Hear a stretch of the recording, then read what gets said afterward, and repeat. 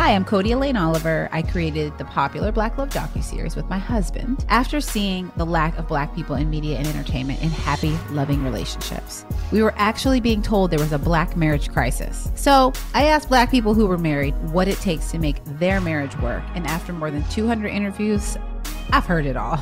So buckle up and enjoy getting the full story directly from the couples themselves. This is Black Love, The Interviews.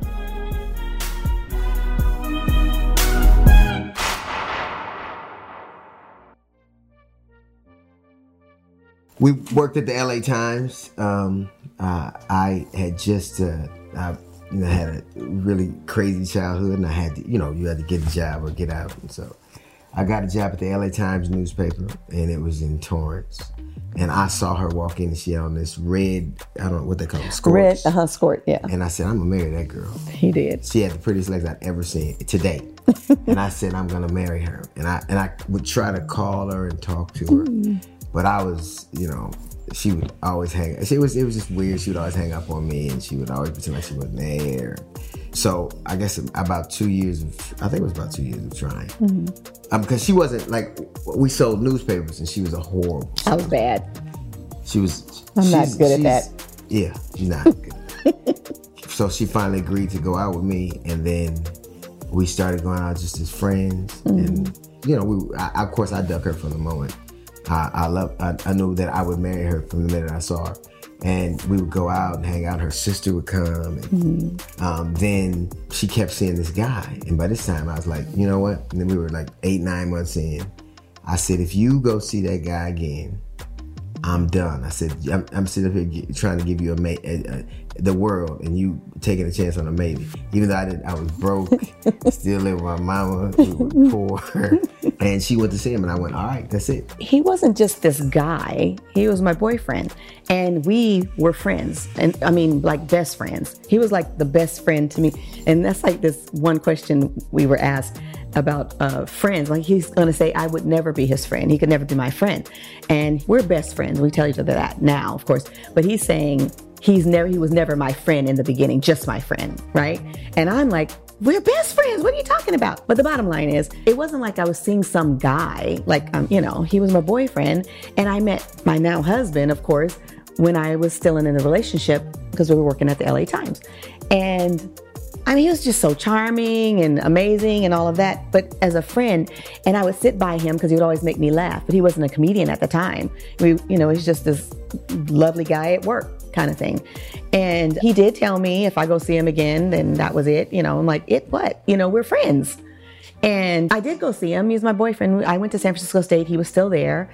After that, though, when he did that, I was like, oh, wait a minute, And my cousins used to always tease me about my husband, about Daryl, because every time I went someplace, I know. Every time I went someplace, he was always with me. My sister, me, he. We're rolling deep. And he would lay on my lap. I mean, as friends, And so my cousins would tease me. They're like, he's not just your friend. What friend does that? I'm like, no, really. So bottom line is, I came back and he was like, he wouldn't call me, he wouldn't talk to me. I was like, oh my God, I can't lose him. So my boyfriend and I were drifting apart. That happens. He's up there, I'm down here. We spent a lot of time on our... Be quiet. But the bottom line is, you were so much more than just a friend. And so evidently he was there in my heart, and I didn't even know how deeply, as far as more than just a friend. She would keep coming around. Like I was like, I'm not about to. I'm gonna be something one day, somebody, And I really missed her, and I knew that I would be missing something, and I knew it would be bad. But I had not had a lot of things in my life growing up, so I thought, okay, I'll just go through. And then when her and her sister would call, and I wouldn't answer, and then they would come around, and I wouldn't. Then so one day, about 3 weeks later, they just came over, and they made dinner. And I went over for dinner. Yeah. Then we started hanging out because it was always us three. Us three. And then it was weird for her because we started having a relationship, and I guess it had shifted for her. It had never been different for me. So we started hanging out, and I remember the first time she gave me some. Like it was a big secret. We had to drive way out to far. It's like Boyle Heights in LA. We had to go down to the gangbanger because she didn't want to give me none in the city radius, I guess. So that was the first time we'd ever done anything. Like I said, it didn't. Nothing looked different for me. Like I knew I was a young guy, but I knew that I would marry her. I just didn't know how I would take care of her family. I didn't know how I would make a way for us, but I knew that she counted on me too. I mean, I knew that I would have to be worth her time. But I see, there he goes again with that. I always saw the best in him before I think he saw it in himself, because I think that I grew up a certain way. I grew up believing and being told I could do anything, I could be anything. I was the bee's knees. I just grew up in a very structured, cocooned, I don't know, just a very... I used to go, where are you from? Because I grew up very sheltered, but very liberal. I mean, my parents, they just talked about everything. We did things together. We went to fancy dinners. We just did all of that. So when I saw him, he possessed that, but I didn't know his background, meaning his presentation of himself to me was exactly how I grew up. I didn't know anything different, because come to find out what he did was he read me and became what he thought I needed him to be on the outside. But on the inside, he was already that. You see what I'm saying? He would dress a certain way to approach me, I guess, but his heart and his soul was already exactly what I needed, and I guess. We had totally different experiences. Even now, I think her experiences inform the way she processes things and the way she sees things. And mine are totally different. And so I didn't see it as me trying to be what anybody wanted. I only knew, like, I remember the first time we went to dinner, I had never been to, I had never been to a place like I could make money. I could hustle and make money, but I didn't know where to go or what to do. Like, I didn't used to wear lotion and stuff. I didn't used to wear, I didn't know you were supposed to, I used to only put lotion on my hands because I didn't know, I didn't know how to wear cologne. I didn't know how to act in restaurants and stuff like that. It's like, so her father would come pick her up and they would go to dinner and she would insist that I go, and he didn't like me. And he put me out of the car one time. Because you were talking about his car. He was talking about his car. And her mother used to think I was the most arrogant dude. When she said, he's so arrogant. Because I was the broke. I mean, like I believed in me, and which was based on nothing. But I had never seen, besides my Anita, another human being believe it. So it was a weird kind of thing. And that, it's so funny you say that, because he would say things and I would believe it. I literally believed it. He said, if he said this was going to happen and we were going to do this, that, or the other, I just blindly believed it.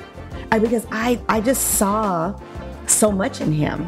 And I didn't know how we were going to do it, much like him. I didn't know how we were going to do it. And my faith, too, I have to say. I mean, I just believed that he was going to do and be and become whatever we dreamt about. We used to go to Redondo Beach Pier and we'd pack a lunch. We'd go to this Italian place and get these sandwiches and things like that.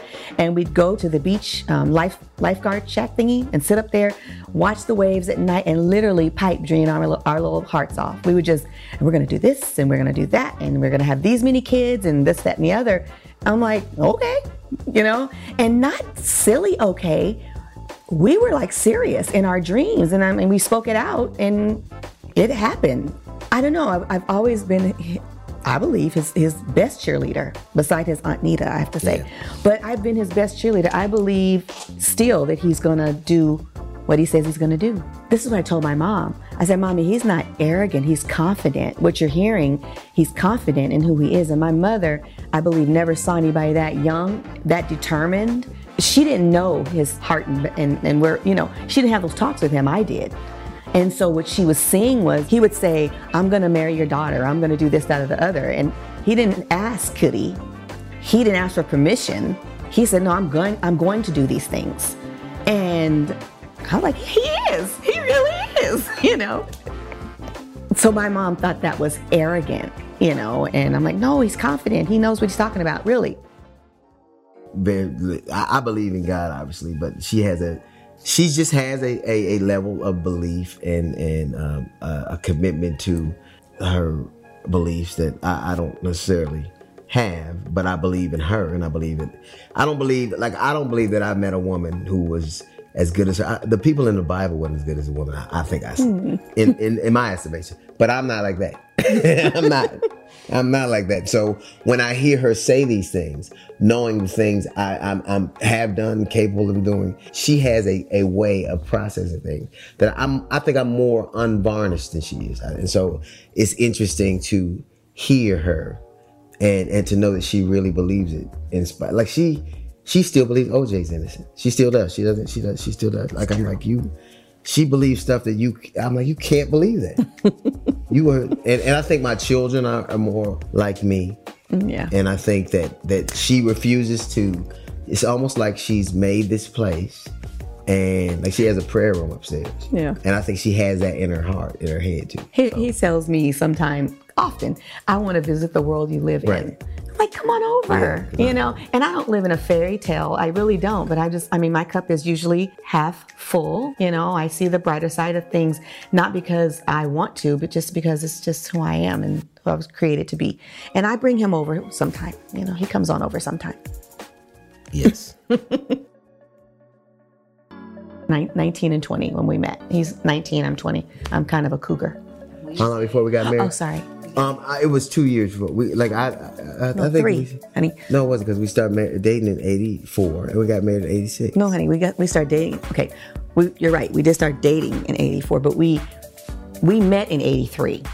We met in 82. 82. You're right. We met in 82. So we became this best friend entity in 83. No, in 84. 83. Because I say we were best friends for a year and a half and we dated for a year and a half. That's my estimation. So. That's wrong. No, it's not. Because in 84, I remember calling her in 84, and that's the first time we ever started going out. So we dated for 9 months, and then we were together. It wasn't a year and a half. It was 9 months. You know. Well, I'm counting the best friend part in there. You're right. We did date. I know, but I say it for me. But at any rate, it was 84. It was 84. But we met in 82. Right. I knew it since 82. Look, when I say you're not, I think that it's impossible for a man to be just anything with anybody. I would never say I was just anything. Either I'm your friend or I'm not. Either I'm your business associate or I'm not. I'm not just anything. I think just minimizes things. So I would have been whatever I needed to be in her life. So if that's what she had to call it, that's fine. But for me, I'm like, you can call me what you want to, but I'm not. I'm not that. From that day to this is how I think we kind of are. I didn't propose. I said at this point I didn't have a high school diploma. Yeah. I didn't know that. Yeah, so I never graduated from high school. So I had to get a job. So I said I'd go to the police department. So I said the minute I get accepted into the police department, I'll ask you to marry me. So I got accepted to the police department, and I was there for a week, and I got shin splints, and I couldn't go back. But here she was. I never physically said, "Will you marry me?" He did not. I got an acceptance letter, and she started making plans. So then all of a sudden, he said, "Get married," and I didn't have a job. I said I believed him. He said that, and he said we're going to get married. He didn't ask me. He said we're going to get married. I'm like, okay. I said if I get accepted to the police department, and you did. And so I got accepted, but a week later, I wasn't in the police department anymore. This woman married me when I was making minimum wage, literally. Matter of fact, she. We got an apartment we couldn't afford. We moved way out on the tour because they promised me a promotion for the LA Times I was going to get. I was a sales rep, and then I moved up to detail clerk. And then I moved up to assistant manager. Then I moved up to manager. Then I moved up to division manager. But I did all of this because I knew I had to take care of it.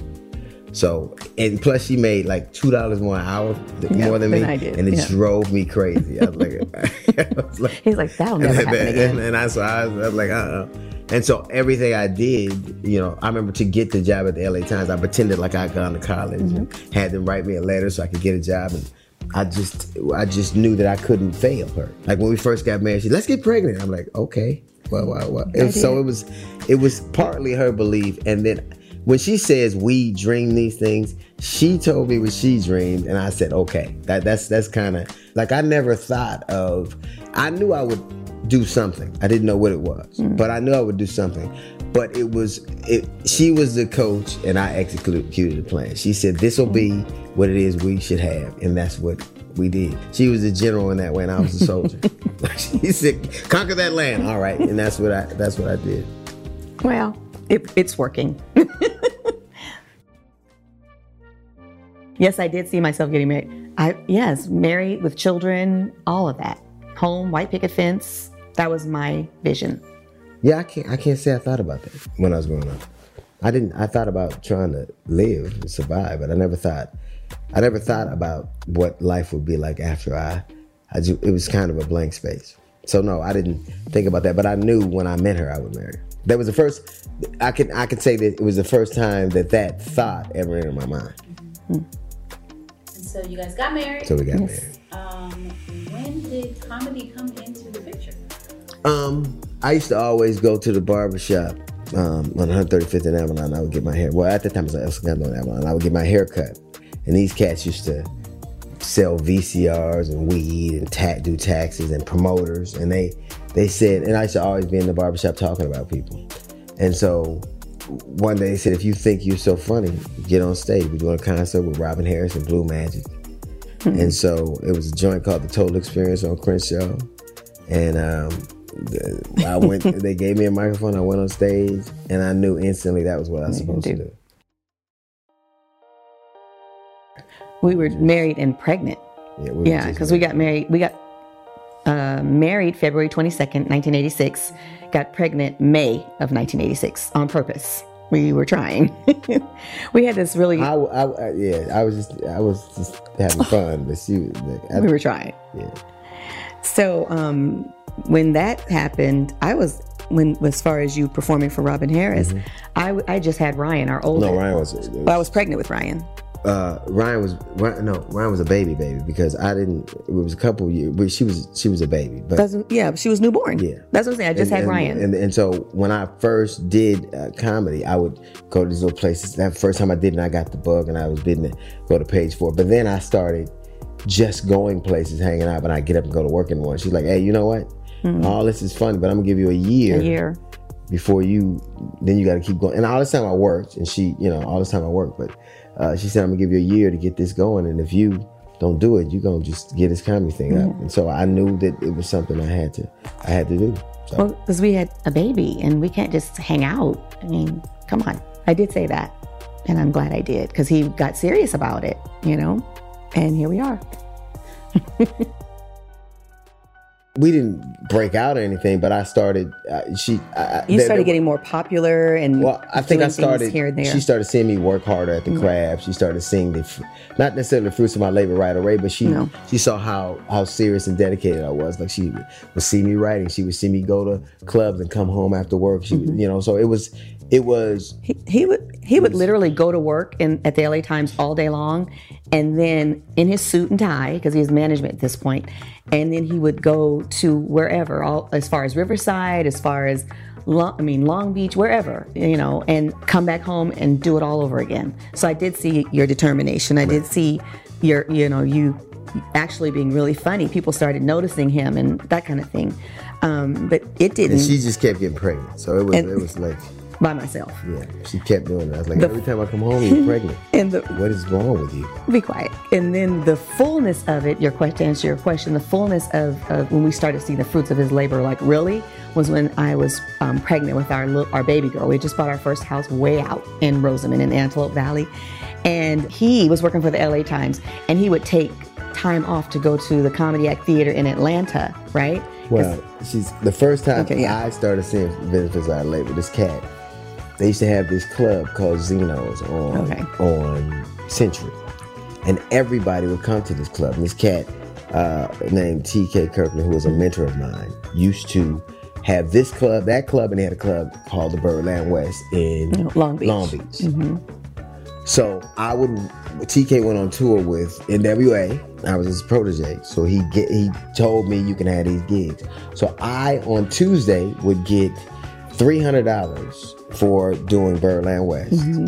And then they would give me $400 for Zeno. So I'm going to work every day, and we're making, that's probably considered because the government might be listening, but you've always paid your taxes. But I made $700 a week doing comedy, hustling. Yeah. And so I would come home and I'd give her the money, and she would take the money for groceries, or she would take the money and put it in the bank. And we were able to save. And we started saving the money that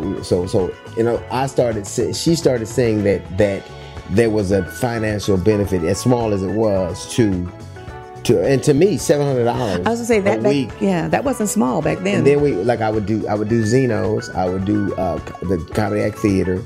Then I would do warm-ups for the Fresh Prince, I would do warm-ups for the Fresh Prince, and that was $1,500 a week. So you talk about a dude making $1,500 on a Tuesday, he leave there, go to the club, make another $300 that night. Then that Thursday, Friday he goes to Zeno. So so she started to see we were getting like $10,000 a month just in LA, just hustling. So she knew I was serious, but I still was working. I still was doing my job. So that's when I started to see that there was, that's when it started to feel the beginning part. Like I was a professional, because I was getting, compensated. We have 3 children, Ryan, Kyle, and Tyler. So 3. So how was that for me? It was my life. It really was. It was being home with the kids, being afforded the luxury. And when all other people around me were working and had to work. And at this point, he was working so hard so I could stay home with the kids. And truthfully, it started off me staying home with the kids because daycare was so much more. If I was working, it would have taken my whole paycheck. What's the point? And so I was working just to pay daycare, so on what I was making per month. And so we were like, okay, I'll stay home. We talked about it. I'll stay home. He worked.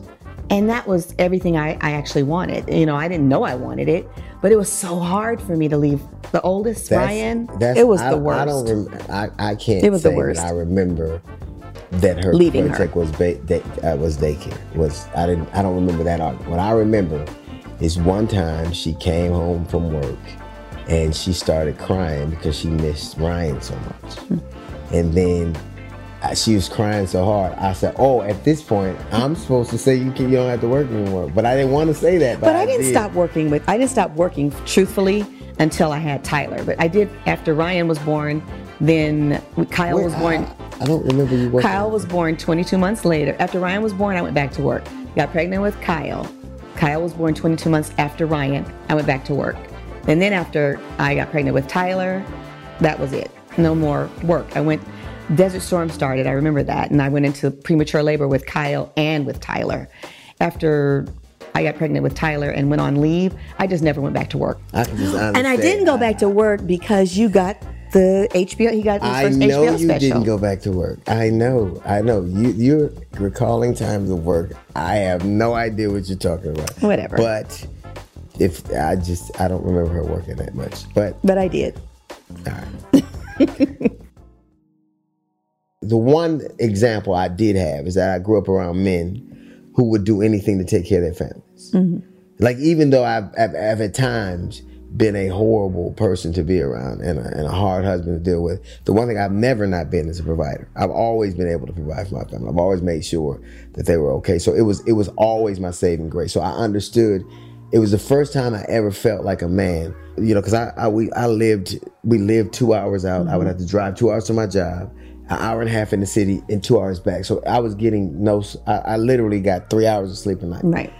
But sometimes I would be coming home. I'd get to come home. I didn't have a gig, and she would keep the kids. She would bathe the kids, and she would keep them up, and I got to see them, or I got to feed them, or I got to bathe them, or whatever. So I got to do, like, when the kids were crying, I would get up in the middle of the night because he'd walk. She was so exhausted from being there all day.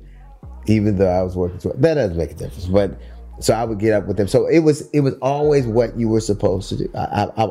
It's the one thing I've always been unflinchingly proud of, is that I think that my family knows I would do anything to take care of them. And I think that sometimes, even still, what they forgive some of the things I've done. The one thing they could never take away, the one thing we could never have debate about, is my commitment to making sure that they're fine. Some of the things that you've done, you were a horrible person. Sure. Oh, yeah. So what was that? I've cheated. I've been, hard to deal with. I've said mean things. I've done mean things. I've never been physically abusive, but I would say I've been emotionally and spiritually abusive. Yes. So yeah, I've done a lot of things that, because there's a way I've always seen being a man and being a husband. Like when I grew up, all you had to do as a man, you had to take care of your family. You had to beat the son home, and you had to make sure no bullshit came to your house. And I was only successful with one of those. So it's when people talk to me about being married, I know that I love her, and I know that I'm in love with her, and I know that I've done things that aren't worthy of that, but I don't pretend as if they didn't happen. Even for the purposes of this interview, I won't pretend like I haven't been what I have been. I mean, once I got, of course, in a bad situation, and she said, the one thing I won't let you do is not act like a man. Mm. And I remember, okay, wait a minute. She said, you done fucked up, but you can't be a punk now. Don't be a punk now. And I think that there's a way that we have. I think she's given me grace when I didn't deserve it. And I think there has to be somebody in a relationship, in my estimation, that does it and does it in a way that it doesn't start to become a burden. Like they're becoming a martyr, or they're kind of indicting you all the time. So when did you sort of find out that things were happening, that, indiscretions? All the time, from the beginning. Right. I was going to say very early on. Yeah. So early on that I had 2 children, and I'm like, where am I going? I don't want my children to grow up without their father. I was a very young wife, so I didn't know what to do, So I just went to my source, which is God, and went inward, and, didn't talk to a whole lot of people about it. Now I did talk to a girlfriend or two, like, what should I do? This, that, and the other. And of course we talked and all of that. And I don't know. I just always, I believe I saw more of, or I wanted to see more of the reasons behind it, more so than what it was. But not so much, why, I wanted to know why you did it. Why? Because I know I was doing everything as a woman and a wife and a mother and a friend. So it had to be something more and deeper within himself. It wasn't about me. And when he first told me that, I didn't get it. I'm like, oh, tell me what it is, because I can fix it. He's like, it has nothing to do with you. Well, that jacked me up, because I'm like, well, shoot, then how am I going to fix it? It wasn't for me to fix. It was for us to fix together if I was going to give him that chance. But it wasn't for me as an individual to fix. All I could do, because it was my choice to be here, so all I could do is be here, of course. But I didn't know until a little bit later that I had the right to exercise some stuff. And like, this is not, look now, And it wasn't until a long time after the first discretion that I was able to exercise and be heard. Like, this is never okay. And when I did that is when he got what he was doing to me and our relationship and our family, more so than any other time, I would say. Meaning you went from a place of, I want to understand you, to doesn't matter, don't do it. Don't ever do it. I'm serious. It's like that.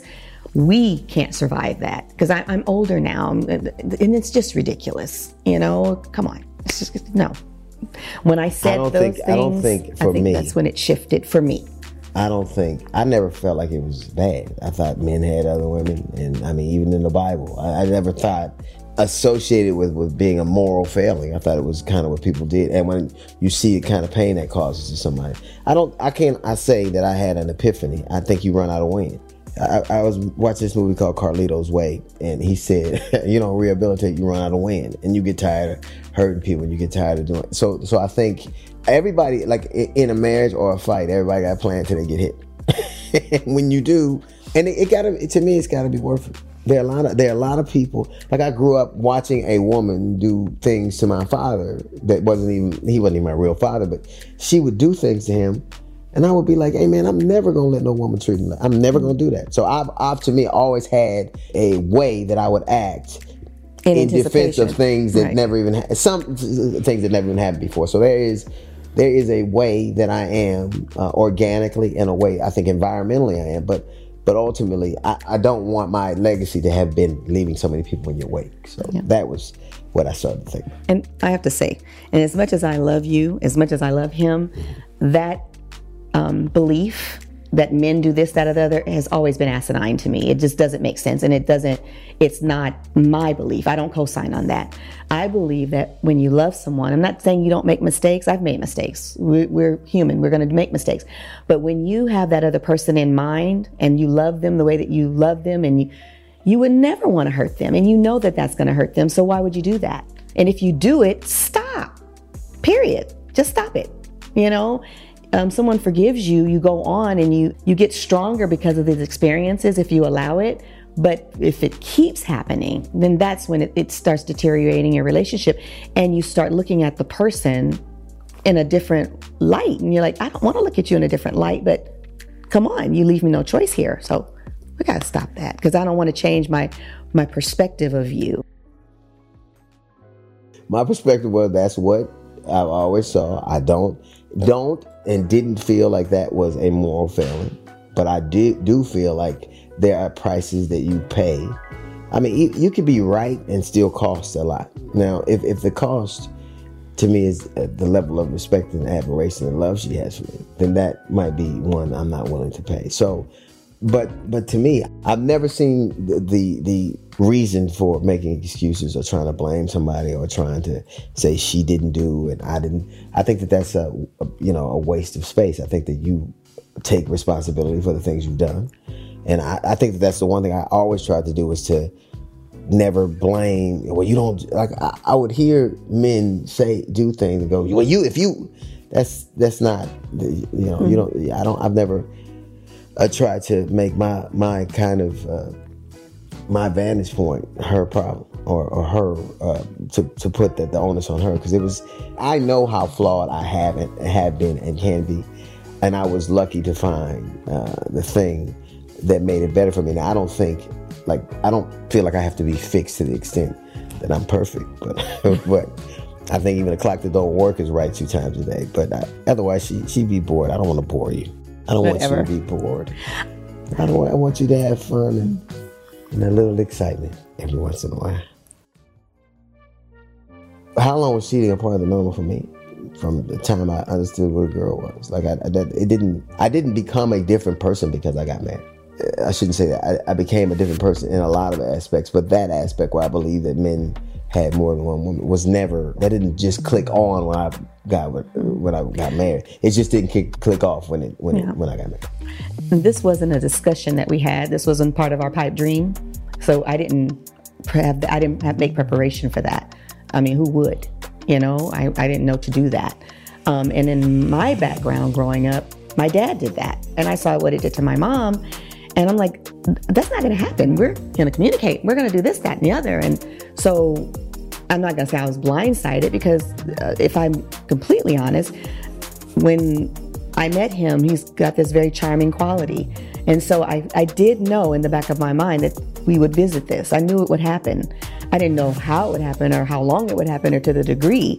But I'm like, I made space for that part because but not the cheating, the charming, and that's a form of it, I guess. But I didn't make her space for the storms we've weathered. I'll put it like that. I didn't make space for that.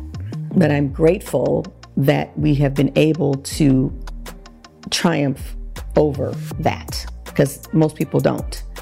And for me, I feel that our love and our grace for each other has grown in ways that I never have planned for. And there are many people that know our story. It's not a secret. We're pretty transparent to who we're transparent to. And they are just like very, touched, educated, all those kinds of things because of our fight to stay committed. And that is something we said early on. Just come what may, we're committed. I didn't want to stay married just to stay married. Right. I didn't want to say I wanted to commit to a thing because it's a thing I do. Like in a world where so many things didn't go right, one thing that did, and even though there's one thing they did, and even though I've done a lot wrong, and oftentimes don't feel necessarily worthy of it, I know that the chances like this don't come along. Right. So I understand conceptually what that means, but to me, I don't want to be, one of the things I've always been honest about is who I am. I do self-assessment, and I think that that's the one thing we've always known about each other. I don't ever have to be somebody else for her. Right. And she didn't have to be, like years ago, she used to feel like she had to explain me to other people. And she, well, I think she still does that, but just on Facebook, but that's not the point. So it's just, when I see a young couple like you all, people would say that, you know, marriage is work, or they give you platitudes like that. Somebody got to be able to take a blow, and I'm not talking about a physical one, and somebody got to be able to be a velvet hammer. I think that there has to be a time when somebody gives you grace, and there has to be a time that somebody accepts it, and there has to be a time that you decide what it's worth to you. Mm-hmm. Are you guys more alike or are you more different? More different. For sure. Nothing alike. I won't say nothing alike. I would say personally, we start off being very much different, and once we see each other's point of view, then we kind of meet in the middle. So that's what I would say. He would probably hold on to we're nothing alike, but I would say it's different. I would say women are the Taliban of the relationship. If they do what I want, I'm gonna blow this place up. So no, I don't think we're alike, but I think she used to value that more than I did. But the only reason I would love her like the way I do is because she's so different than me.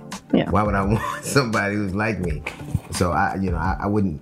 That wouldn't be something that I would spark to. So she would have to be significantly different. I can't say what that is for other people, but for me, it's just I don't really necessarily have qualities that I would find attractive in someone. Even my oldest daughter and I have some of the same similarities, and it kind of can be tense at times. So I would want even more. I think being around me is there's a relative amount of tension, probably a lot. But I don't totally disagree. He is a handful, but he doesn't give himself credit, in my opinion, for his amazing qualities far outweigh his not amazing qualities. And when I say his not amazing qualities, because, we all know he has this great big opinion. And sometimes, it's hard for us as his loved ones to shoulder those opinions because we know his heart and the way that we see him and the things that he does in our family and the judgment that he gets from other people because of his opinions and his big personality. While he is genuine and sincere, it's hard to take some on both ends, him saying it and us reading about it and reading people's comments about it and stuff like that. So, and he hates when I call out his amazing qualities because I don't necessarily, like a cheer and a boo pretty much feel the same to me. So I don't necessarily, I don't gravitate to one or away from one. It's just, I've never seen anybody try to explain. Like she will try to explain me to strangers. Like if you only knew him. That's true. You just don't know if you know. That's true. Well, because to know, I know you don't care, but I say to know him is to love him. Because and to a person, even people that have said not nice things about him, once they talk to him, they go, I never knew he was that, this, that, or the other. And I'm like, yeah, because you have your judgment hat on first off what he said. And when he's, like I said, very passionate about what he's saying, and he's being truthful and he's being authentic, but he is so much more than the words that come out of his mouth in a negative way. And it's not negative because he's telling the truth. See, look, even now, she spent 20 minutes explaining.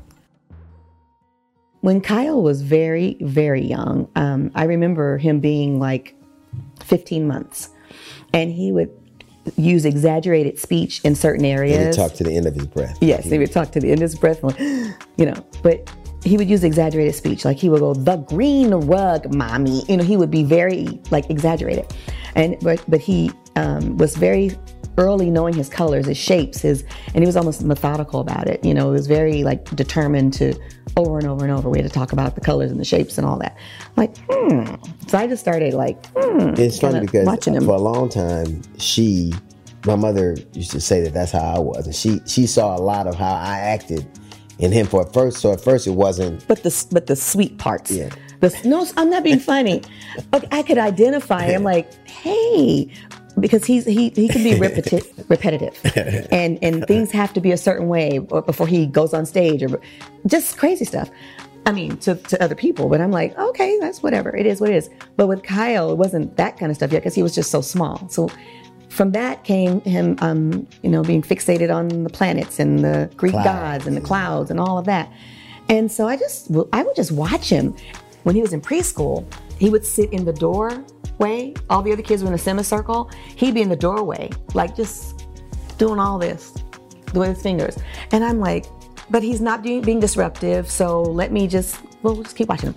Bottom line is, when we transferred schools, we moved to West Hills, they were saying that Kyle was being defiant because he was sitting on his legs and he would sit to the side. But I'm like, well, when you call on him, is he answering you? Is he giving you the right answer? And the teacher's like, yes, he is. Well, we ended up meeting with the principal, meeting with this teacher who tried to label our son this, that, or the other. And so my sister, who's in education, she's an administrator, she says, do not get him tested at school. Get him tested at another facility. So I took it upon myself to call UCLA, and they're like, oh my gosh, we have the best person for you, Dr. BJ Friedman. She is the best. If you want to get him tested, I'm like, yes, we want to get him tested. So we went there. He did puzzles. He did this, that, or the other. And she comes back. She goes, your son is going to be an amazing gentleman and a great asset to society down the line, but this is what's going on. We're like, okay. I think it's going to be something later, but right now. And so she said, you don't worry about him one bit. Don't, keep doing what you're doing, but you have to be consistent. His thing is more social than anything else. He's amazingly smart, this, that, and the other. And we're like, okay. And I was like eating it all up because I'm like, finally, I have information and I can relate to it. And she gave us this thick pamphlet folder full of information on Asperger's. I had never heard of Asperger's. I heard of autism, which of course Asperger's is on the spectrum. Now it's not even separate. Now it's just all autism. Early on, I remember she said that they thought it came from the paternal. It could be genetic or whatever. And so that made me feel bad. So I've done this thing to my son. So I was always a little bit ashamed, because I think every father wants his son to be a great athlete or, but so that there was that thing where you kind of go, I don't. But then I realized when they used to tell me Kyle was defiant, what I recognized a long time ago is that defiance is what gets young black men killed, because the most young black men who are in prison have learning disabilities. They are dyslexic in some way, audio or idio. They can't hear or they can't understand the process. 85% of men in prison. So to somebody of a different culture, somebody culturally different, that may seem mischievous or he dances to his own beat. Right. When it's our culture, somebody gets killed. And I knew right away that I would have to prepare him for a world that wasn't like the world she wanted for him. I was a coddler, and I was like, he's like, get in the game. I can't let him do this because it will cripple him. It'll be. You could literally get your son killed by not getting him ready for a world that won't see him that way. So to me, it was always, when do you jump in and stop letting her? I think for a lot of his existence, a lot of his growing up, I failed him. I'm not getting him ready. And I was scared to death that if you fail your son, he dies. He could die. Not my daughters, I knew they'd be all right. But I didn't know how to make him ready for this world and see it clear so he could see what's coming. Like everybody tells you, put your hands on the wheel or stay away from this or don't do this. Black boys don't get that kind of break, and you know it. But who got you ready? So how would you know to get him ready? So for me, it wasn't about vanity. It was about, how do I make this boy ready for a world that, if something happens to me tomorrow, I know my son is going to be all right. Mm-hmm. And I know that's relatively new for me. I didn't always know that. I literally was scared to get sick because I said, if something happens to me, he'll be lost. And so it was always, when I knew that, it was, if I don't do this right, I'm going to lose him, because this world takes our children like they're nothing. And I knew she didn't see that. I knew she was always, he'll get it together when it's time, or he'll do this, or he'll do that. And I think me and her father, who has always been in our life, knew that was a reality. And what I feel horrible about is when it's a young woman who's by herself, because I think one of the biggest reasons that children with learning disabilities succeed or fail is predicated on who they have in their lives.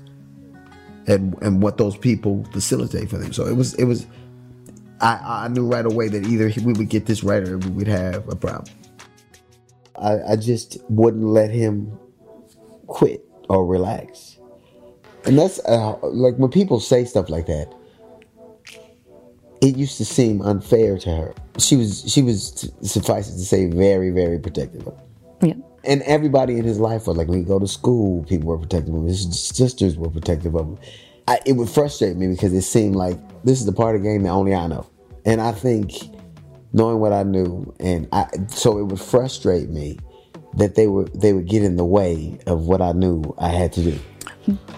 But the thing is, I would see things as Kyle got older. I would see his frustration. I would see his desperation. And I would tell Daryl, like, you need to go check on him. You need to talk to him because I'm asking him things and he's not being truthful with me. And I know as his mother, there's something going on with him. And at the time he would be like, he's I don't know what he was thinking, but he wouldn't go in there and see about him.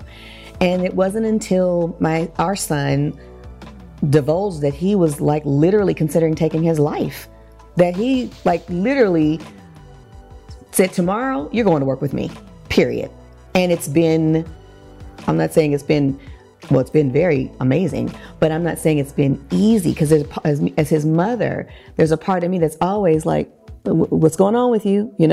I'm looking at his eyes, tell me what's going on with you. And are you okay? Are you happy? He's like, Mom, I'm fine. But I'm like, I can't chance that, and I knew it. I saw it coming.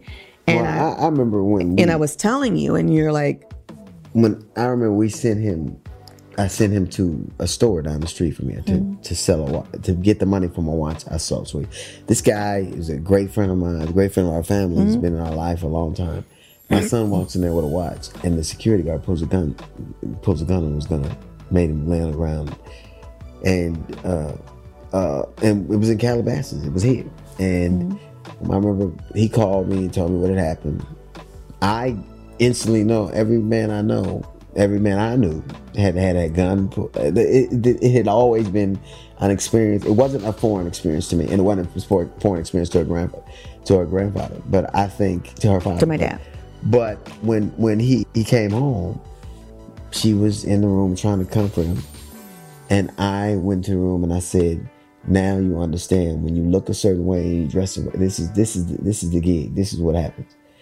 And so we started having conversations that were more unvarnished then. Like I remember one time her father said she wouldn't help her with the groceries. And he said, he wouldn't help me with the groceries. Stop acting like a bitch.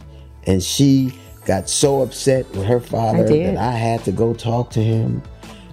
And I still don't like that he said that. But I go in Kyle's room. I said, what did your papa call you? He said, he told me to stop acting like a bitch. I said, well, you acting like one. He said, what does that mean? I said, you saw a woman struggling with groceries. You saw your mother. You see your sisters. Do you see me do that to them?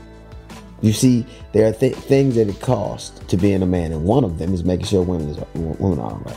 And when you don't do that, people think of that as a bitchy attitude. And if you don't like the way that feels, don't do it. And he would have these stark lessons, and all of a sudden, now if you tried to go into from a that house day before forward, Kyle, yep. If you literally tried to go in the house before, I said a man never sits with his back toward a door. I said, and I'll never like a man who my daughters bring home, either who sits with his back toward the door with them. Either he's oblivious or selfish, in my estimation. You're oblivious to what goes around you, or you don't care. And so now if we go out, it's these two dudes arguing over who's going to sit toward the door because he's so literal, you can't do it. There are things along the way that you know that you do, and maybe you've been so literal you can't unhook from him. But I just think now I know that I just know that he's going to be all right. But but I didn't know that till like, I think this 3 years ago, maybe. We lived here and I had but there were always things he could do. Like he could drive, but he had a car for a long time and he wouldn't drive.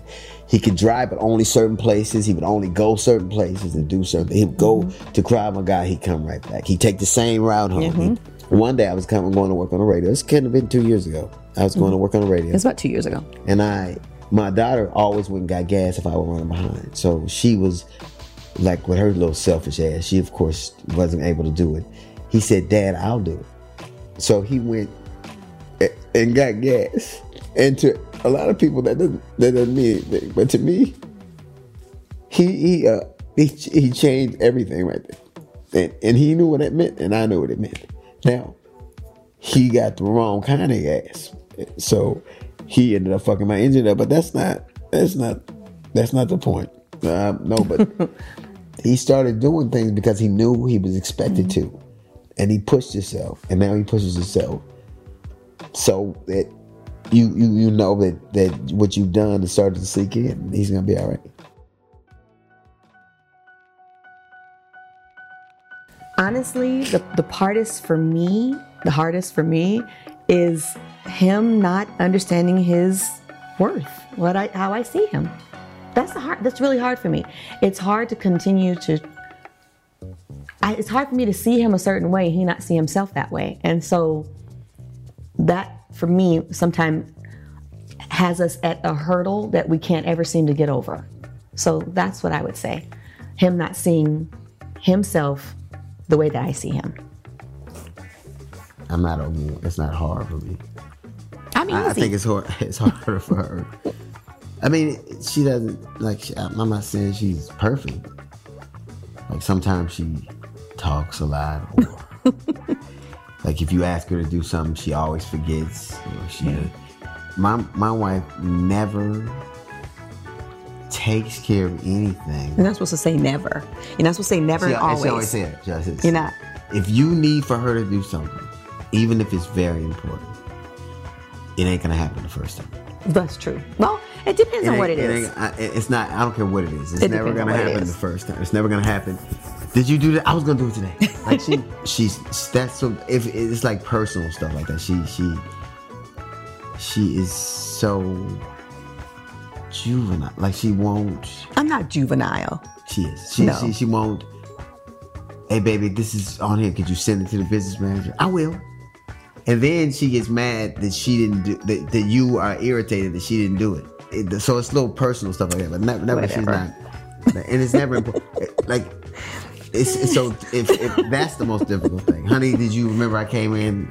So one thing that I think is maddening and both just charming to me is how oblivious she is.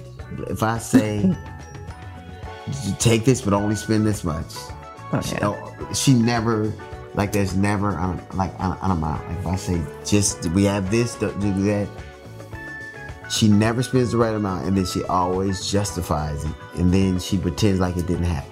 Like, she doesn't I don't pretend it didn't happen. I do. No, you're right about the first two things. I don't pretend it didn't happen. I can't pretend it didn't happen. I say, honey, how much did you spend? $700.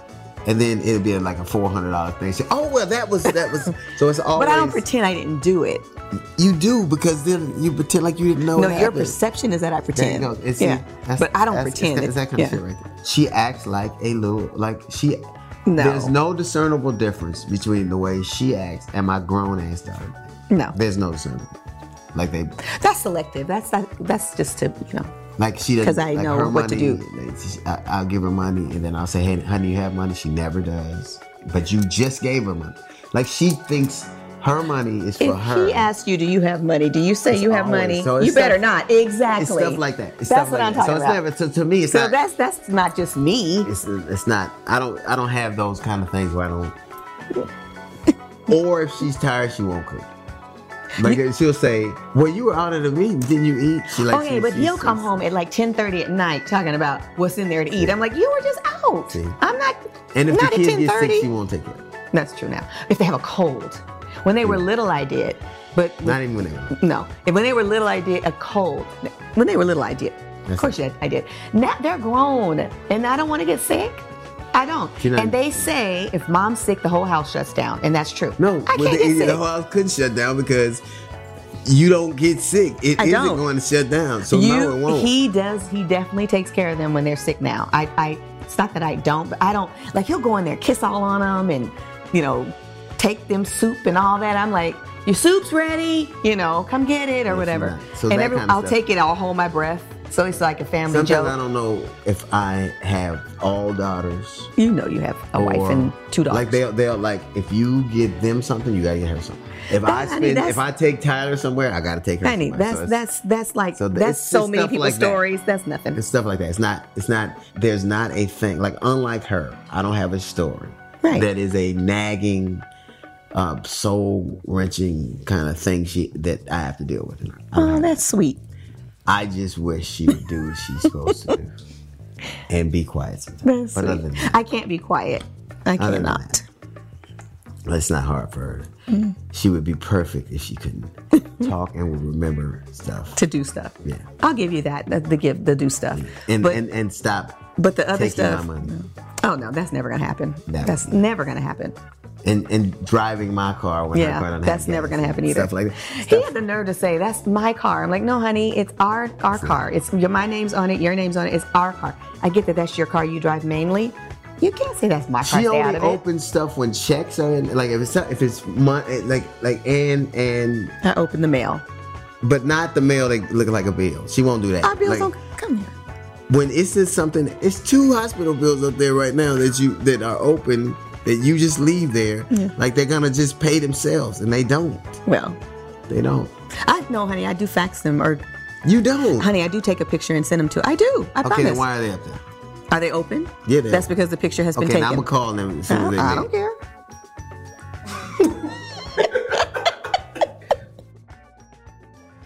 You can't say never and always. I'm not Right? really. I literally don't worry about what people think of me. I literally. I think that's true.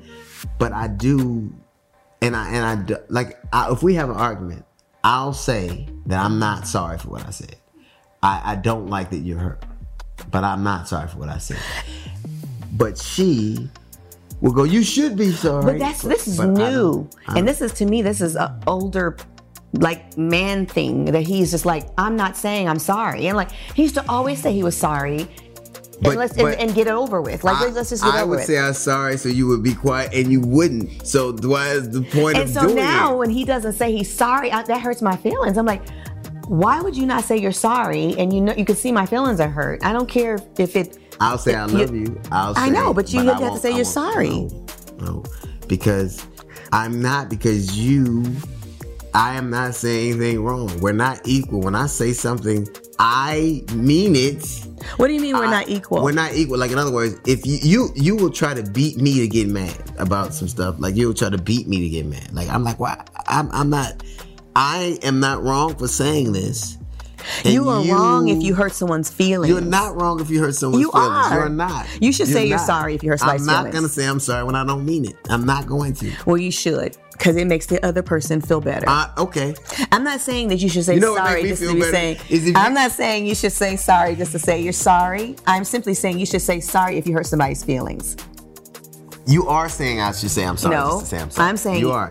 You should just say said- I'm sorry if I hurt your feelings. I'm not but, going to say but I meant what I said. That's what I'm saying. Those don't even exist in the same sphere. does. How can you say I'm sorry? I'm for sorry I hurting- hurt you. I'm sorry I hurt your feelings, but I'm not- I didn't say what I said to hurt your feelings, and so I'm sorry if your feelings got hurt. All right. You guys are hilarious. I don't feel bad. Are you living all of those dreams that you talked about when you were both at the LA Times? And more. I am living those dreams and more. I'm living a life that I didn't imagine, in that the capacity to love this way, the capacity to still want to be here, the capacity to have the lifestyle that we've been afforded because of what he does, that I had no clue he even possessed this talent. Our children, hands down. So heck yeah. I mean, we both still have our parents and the friends and family that we have, the friends that are family. So I'm more than living the dream. I have to say, our dream that our pipe dreams, more than. I just want to dream that he apologizes. How about that? No, even when he doesn't apologize, I still take him. Yeah. I would have to say that I still feel exactly the same way. I still love her. I still am in love with her. I still know that she counts on me and believes in me, and I still feel responsible for. She's still a coach, and she maps out the plan, and I try to make it happen. And I still feel like I can. I got my hair, my teeth, my faculties, and I'm a woman. So I guess I just wish she would be quiet sometimes. Never.